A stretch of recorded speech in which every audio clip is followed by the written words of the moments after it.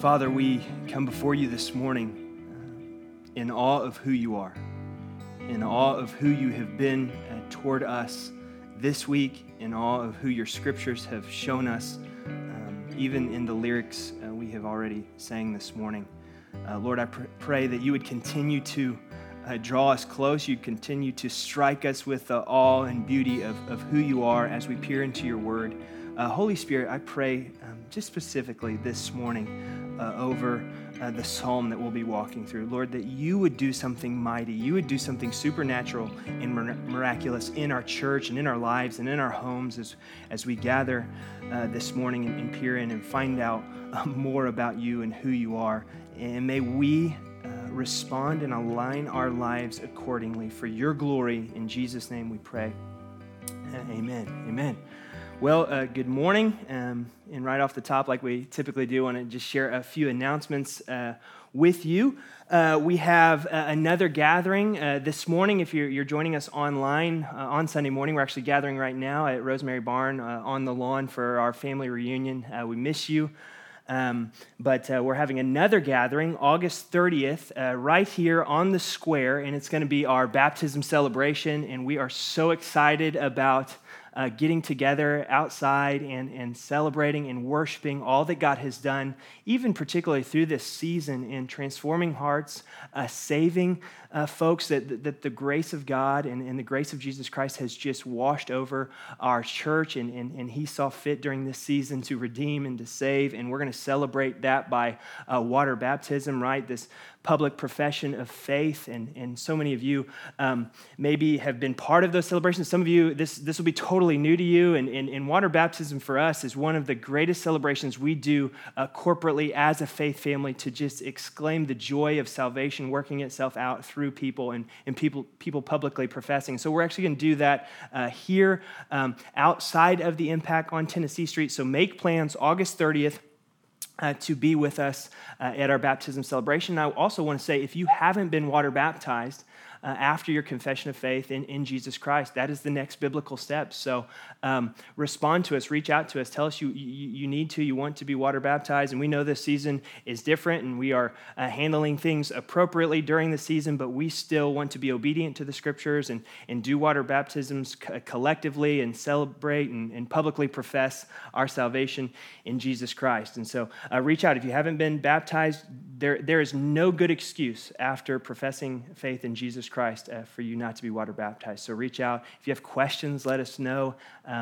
But we look forward to that day so much. And the second one is, we do weekly. We want to just remind you of our shared practices that are happening as our community does these spiritual disciplines together. And this week is kneeling prayer. If you have your card, you see it on there, kneeling prayer 3 times a day, morning, afternoon, and evening, taking time, just pausing and not just pausing, but posturing our physical bodies in a kneeling posture to call upon the Lord and ask him and to worship him and see what he has in store for us as a community and as us as families individually. So that's our shared practice, that each and every day we'd stop down, even just briefly for 3 times, and kneel in prayer and call out to God. And then last, this is a lot of you went back to school this week, and we have been praying for you, students and faculty and teachers and all those who are part of the school system, and for you as parents who now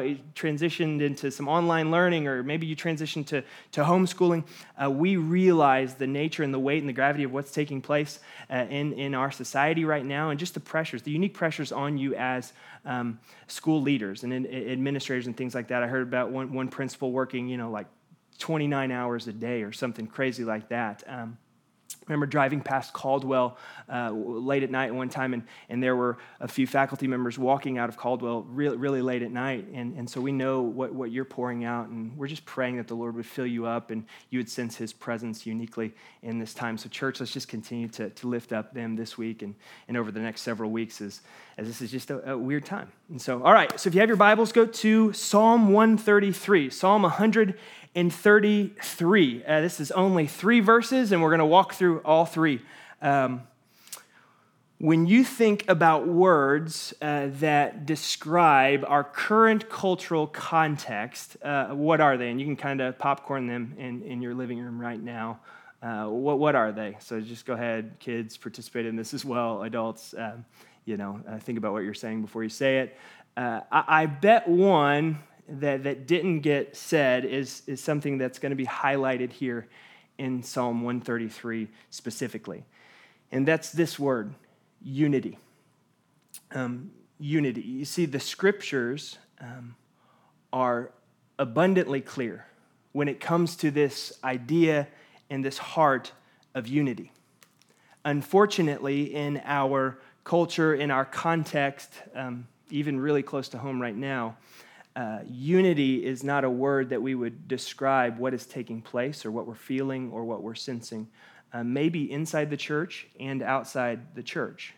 But I want to remind us as a faith family, I want to remind us as a church that the community of God, right, the people of God, the church is meant and built and redeemed to be an alternative picture, a better vision for life, right? Not just another choice in culture, but the best way, an alternative kingdom, right? You have the kingdom of God that transcends all other kingdoms to the world around us. So as the world peers into the redeemed people of God, as the world peers into the church, we should be an alternative picture to what they see, what they experience, what we're seeing and what we're experiencing as exiles, as sojourners in this kingdom.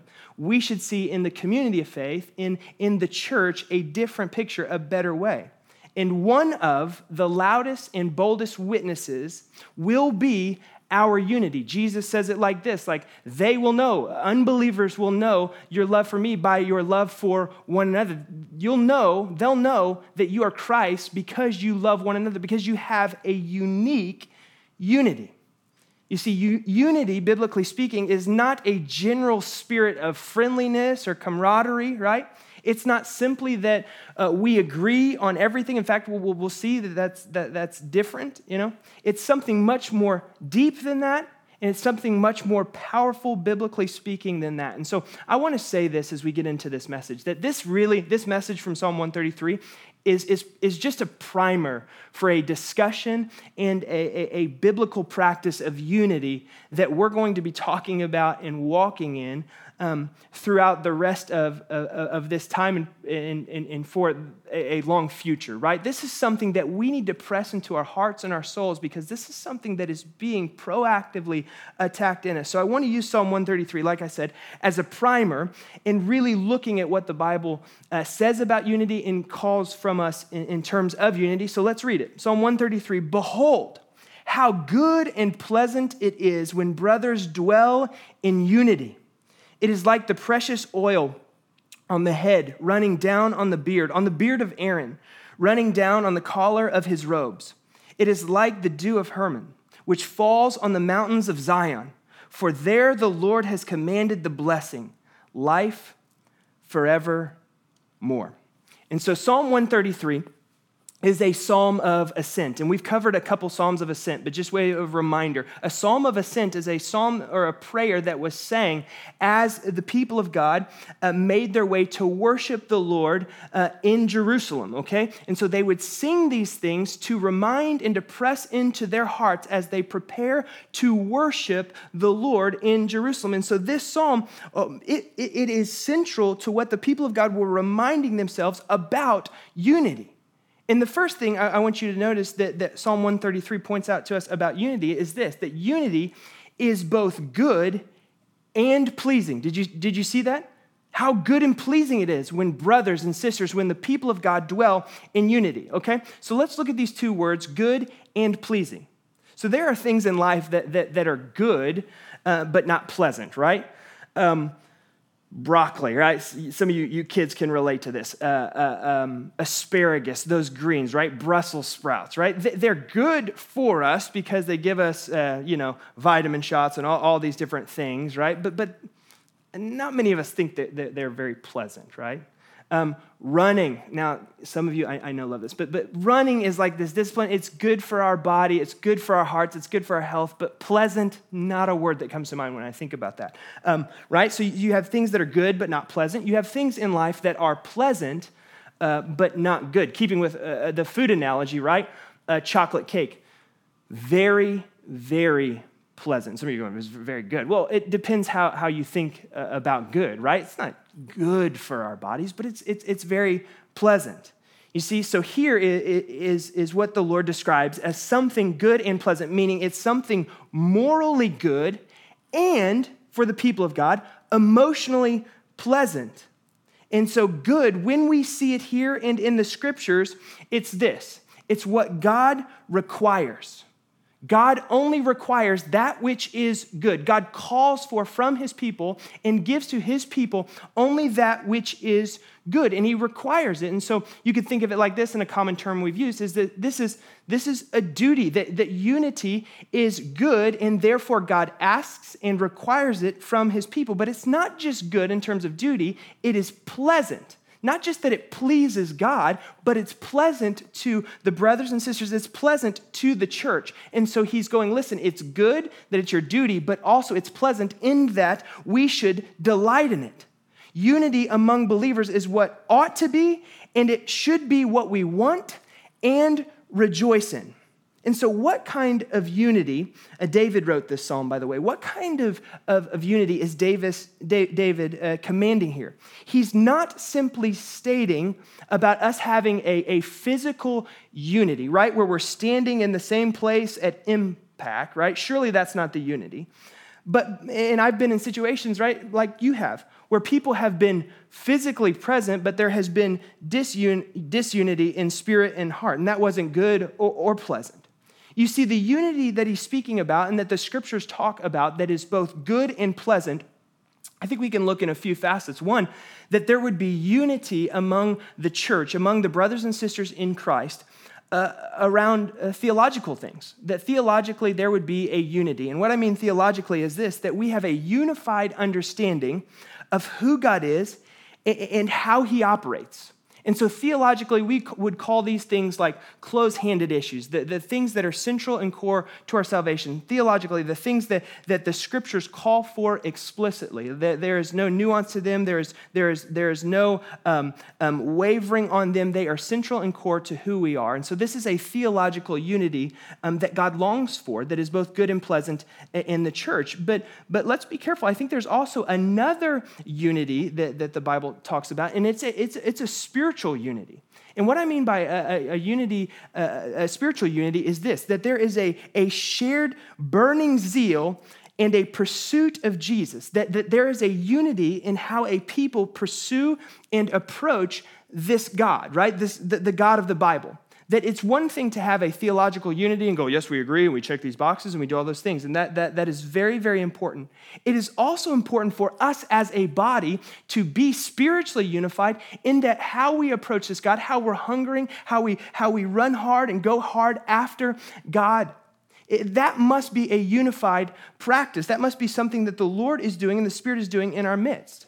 And the third thing on a good and pleasing unity that we see biblically is that there would be a unified obedience. There would be a unified way of living. And something we say at the Parks Church a lot is like this idea of being whole life disciples transformed by the way of Jesus. And so that last part, by the way of Jesus, meaning we understand what Jesus has called us to and how he has called us to construct and live our lives, and there is a unity around that. There is a unified pursuit of obedience, understanding what Jesus has called us to and what Jesus has not called us to, the way in which the kingdom of God operates and the way in which the kingdom of God does not operate. You see, it is good and pleasant unity when we have a common understanding of those things and a shared pursuit toward God in a real way. Listen, church, this is something we should fight for. This is something we should want. This is something we should desperately pray for God to do in our midst. Because listen, the enemy, what he longs to do is to deceive and to divide. I mean, he is the father of lies, right? What he wants to bring into the church is dissension and division, Don't you think for a moment that he is not trying to leverage this season to breed and bring dissension and division into the church, into the Parks Church? We long for this good and pleasant unity to dwell richly among us, but it's not just going to happen in a casual way. It's going to happen when we desire it, when we pray for it, when we seek for it, when we fight for it. You see, I began to look through the Psalms and other places where good and pleasant were attached. And there were two Psalms in particular where it was attached together, and they were attached to the same thing. So Psalm 135 and Psalm 147, you can look them up on your own. They attached good and pleasant, one, to who the Lord is, that the Lord is good, and it's pleasant to worship or praise him. So hear me, good and pleasant is always attached to who God is and the worship of him, the adoration, the all-sacrificing life lived in surrender to God. That is when we understand what is both good and pleasant.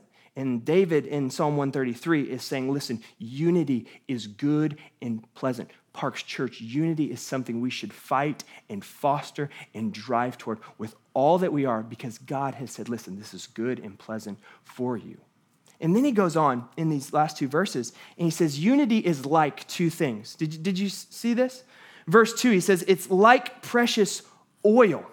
So the first thing he says is unity, or good and pleasant unity, is like oil, and not just any oil, but like the good stuff, precious oil, God-appointed oil. And so I want to think about this. What is actually being focused on in this analogy? He could have used any analogy he wanted, but he chose to use oil.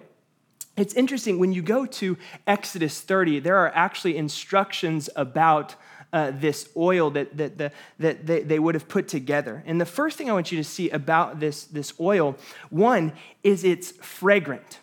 And so unity, this is the point I want to make here, unity is the fragrance of the church. You read Exodus 30 about this oil and all the things that go into place, and there is this idea of this fragrance that would go out so that people with their senses, even if they couldn't see, they could still smell this aroma that would remind them of God or would point them to something sweet. You see, when unity is in the body of Christ, it is a fragrance to the watching world. And not just a witness to the watching world, to those who don't know him. It is a sweet fragrance also to one another, right? When the kingdom of this earth is filling us with stench and just nastiness, the sweetness of unity, like Paul says in 2 Corinthians 2:15, it fills with this aroma of Christ to both those who know him and those who are perishing. That's what this picture of oil is. It's not just fragrant. There are other things about this oil, right? It's sacred.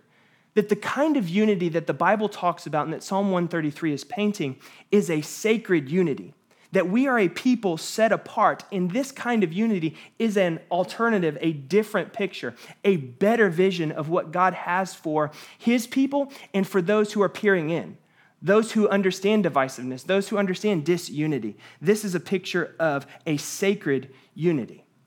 And the third, you think about it, when this was written in the Middle East and the dry heat and what oil would have been used for in terms of just, practical purposes. Oil was a very soothing thing. And so this analogy, and I don't want to run this analogy too far down the court, but I think it does provide this idea that this unity is like oil because it's soothing. That it soothes us in a dry and weary land. Because that's where they were. It soothes our bodies and our souls, and it helps us to understand and live in such a way that is not contentious, but is actually loving and surrendering to one another. And third and last, I think he uses oil because oil biblically is symbolic of the presence of God and the divine blessing of God. That this unity is not brought about because we go, you know what, we're going to talk a lot about unity, and by golly, we're going to be unified. No, that we see biblically that unity is given through Christ by the Spirit of God. And we're going to see that in Ephesians 4 here in a second. But this is a divine blessing from our Lord that we would have this kind of unity. And listen, by God's grace, we have seen this. Not perfectly, but we have seen this in great forms and fashions here at the Parks Church, even through seasons like we're walking through right now. But I also want to address this idea of how he paints this picture in verse 2. Precious oil on the head, running down the beard, the beard of Aaron. Now, Aaron being the high priest, right? The one who would mediate between God and the people. But oil running down the head, the beard, the collar. I think what David is painting here is not just these facts about what the oil is, but he's also talking about the amount of oil that is poured upon God's people. That good and pleasant unity is excessive when God pours it out upon a people. And now I want you to think about this, is thinking about oil being poured over your head and running down your beard and on your shirt. The picture I get is like one of like really messy, right? Like like I don't want oil poured out upon me unless it's an oil that God gives so that I might be a faithful witness, that I might be unified with my brothers and sisters, that it might be a soothing peace in our lives and in our midst, that I'm like, listen, give all of that to me. And I think what David is saying is the unity that God gives, it's excessive and it's more than we need, because that's how God lavishes upon his people and upon his church. And so listen, any measure of true God-given unity within the church, within even our lives, is more than we deserve. And again, I want to say we have experienced this so much at the Parks Church, and we should be affected by the excess of God's given unity and blessing in our midst, in our faith family, amongst one another. Again, we haven't done everything perfectly.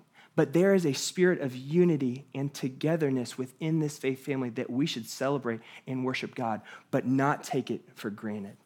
The third thing and last thing is this. Look at verse 3. This unity, this good and pleasant unity, is like the dew of Hermon, which falls on the mountains of Zion. And so first there you need to understand what David is painting. The mountain of Hermon, or the mountain of Hermon, is would have been the highest mountain in Israel. And he's like, it's like a dew or a water that flows down, which would be to the smaller or the lesser Zion. Not talking about them spiritually, but down to Zion. And so unity, or good and pleasant unity, is this picture that this refreshing water of the Lord flows down from the heights to the place where man mediates, or God mediates with men. That unity of God is like, for us as New Testament Christians, the dew of Christ from heaven to Jerusalem.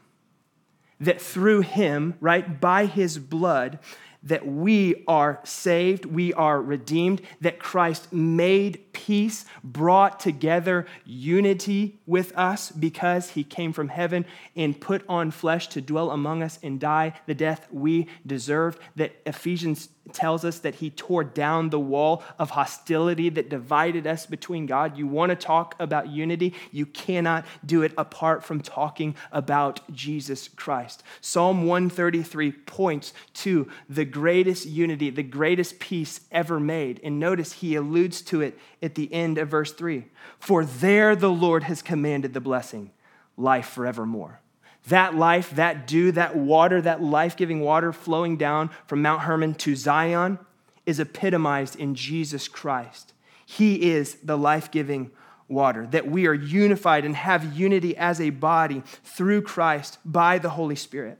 And so hear me, unity is not just only in occasional meetings, but unity is meant for the body of Christ, for us as the Parks Church, to be our course and the course of our whole lives, in us submitting to King Jesus and submitting to one another in love. Now listen to me. There may not always be oneness of view and of opinion, like there won't be. But there can always be and should always be a oneness of spirit because of Christ. This is what he prays in John 17 before he goes to the cross. Father, let them be one as, Father, you and I are one. That is Jesus' prayer for his church. And so here to close, I want to spend just a practical moment talking about how do we proactively fight and maintain the unity together in such a chaotic world. How do we foster this kind of unity that my heart longs for? I long for this good and pleasant unity to continue. Thankfully, the Bible's not silent. So we turn to the letter of Paul, Ephesians 4, and he tells us exactly how to do this. So Ephesians 4:23, flip there. It says, be humble and gentle in every way. Be patient with each other and lovingly accept each other. Through the peace that ties you together, unity, do your best to maintain the unity that the Spirit gives. All right, so did you see what Paul just did there? Is he said, listen, do your best to maintain the unity that God gives. So first, like I've already said, God is the one who gives the unity through Christ by his Spirit, all right? But there is something on us. He says, do your best to maintain. So how do we maintain unity? Look at Ephesians 4. We maintain unity by humility first, humility and gentleness. And listen, we need to be putting these into practice. Proverbs 15:1 says this, he says, a soft answer turns away wrath, or a gentle answer turns away wrath, but a harsh word stirs up anger, stirs up dissension. Let's think about how we use our tongue. Proverbs talks about in the tongue is the power of life and death, unity or division. Right? That there would be a humility and a gentleness in our speech and in our conduct that would be this healing balm in our church, in our relationships, and in our community. Second thing is this, to maintain and to fight for unity is patience. Patience. That this life together as the church and with one another is a long game. And this one of patience goes a long way, but I think is lacking in many of us, that we 1 Peter, he puts it like this in chapter 3, verse 8, he says, finally, all of you have unity of mind, sympathy, brotherly love, a tender heart, and a humble mind. That we would be slow to speak and quick to listen, right? Maybe I need to say slow to post or repost, or just spit out what you think are facts, and we would be quick to listen and understand. And like Peter says, we would be quick to sympathize. That there would be a patience and an air of long suffering with one another to maintain unity, the unity of the Spirit that it brings. Right? In our society, in our culture, and even creeping into the church, there's a lot of quick-tempered, quick-tongued responses to everything that's happening right now. Even in my own life, and what that shows is that our wells are empty, that they're not full of the Spirit, right? The fruit of the Spirit, Galatians 5, one of them which is patience. That patience will be one of those things that the Lord walks us through as he brings unity in us. Third, I think this is a practical point, is that we need to just get rid of all of the divisive outlets and spaces that feed that part to us. Like, what are you consuming with your eyes and your ears? That if you're serious about fighting for unity, Ephesians 4, maintaining unity, you're going to have to guard your heart and your mind and your eyes that the enemy will use to hijack these things and breed division. What are you watching? What are you reading? What are you consuming? Who are you talking with? Is it inflaming division and disunity and distrust, or is it bringing about Holy Spirit-soothed unity in your life and in our church? 2 Timothy says this, avoid irreverent babble, for it will lead people into more and more ungodliness, and their talk will spread like gangrene. That's what that divisive speech is like. It's like a fire. It's like gangrene. It just spreads. Fourth, and I realize how difficult this one is in this season, we need to be in proximity to one another. If we're serious about maintaining the bond of unity and the peace of unity that the Spirit brings, we need to be in proximity to one another. And I know some of you are like, well, let's then have Sunday morning service. All right, we're getting there. We're getting there. But let's think even more deeply than just that, right? That's an easy answer. But being together 2 or 3 or 4 in these small groups, what are you doing in those groups? What are you talking about? What's capturing your conversation? Is it unity or is it disunity? Are you seeking God? Are you praying? Are you asking God that his Spirit might come in might and power, that he might give you wisdom in this age and how to live as exiles and sojourners? Or you just talk? And that gangrene, like Timothy says, is just spreading. That babble is just spreading. You see, we need to be in proximity to one another to understand what God is calling us to. We need to be in proximity to one another so that we can see eye to eye, so that we can sympathize, so that we can walk together, so that we can show this brotherly love and affection one to another. Listen, proximity to one another goes one of two ways, right? It can be a healing balm of unity, or it can breed disunity, right? And that's where, like Paul says in Ephesians 4, that's up to you to maintain this spirit of unity. Fight for it. And the last thing is this, and this is how we'll end before we take communion, is that we need to pray for it. We need to ask God to give us individually and corporately this kind of heart. You see, this morning, and you can pause the video if you need to right now to go get the elements. That which afforded us even to talk about this kind of supernatural unity is the unity that has come through the shed blood and broken body of Jesus Christ. Paul talks in, again, Ephesians 2, about the wall of hostility being torn down, and what he replaced it with was unity between us and the Father because of Christ, because of his sacrifice. And so we're going to take this communion this morning, and I pray that maybe you need to pause this video and just repent. And get your heart right and get your mind right before the Lord before you take this. And that's right, and that's biblical and proper. But I want us to take this even though we're scattered as a church, with a unified heart because of the sacrifice of Jesus Christ. You know, we can work hard toward unity, but apart from Christ, it'll never happen. Apart from his Spirit working and moving through us, it's an impossibility. But we have the assurance that he is with us. He is the one who unifies us. All of our different temperaments, all of our different points of view, all of our different political stances, and all of those things, right, that are peripheral, right? They grow strangely dim in light of the beauty and the unifying power of the Spirit through Christ. So let's fix our eyes upon him. And so this morning, let's take the bread that represents his broken body. Let's take the cup that represents his shed blood for us.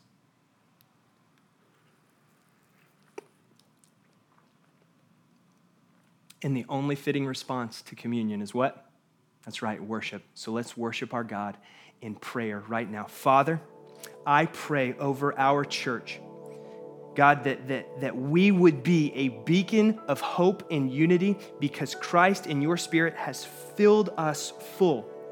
Not of information, not of mere knowledge of you, but of your presence and of your Spirit that is alive and working in us. Oh God, I pray that you would help us in how we fight to maintain the unity of the Spirit that he gives us, oh Lord. We cannot do this on our own. We cannot wage war against the enemy in our own strength. We will lose every time, Lord, but you are more powerful. You have defeated Satan. So I pray that you going before us, we would have the confidence.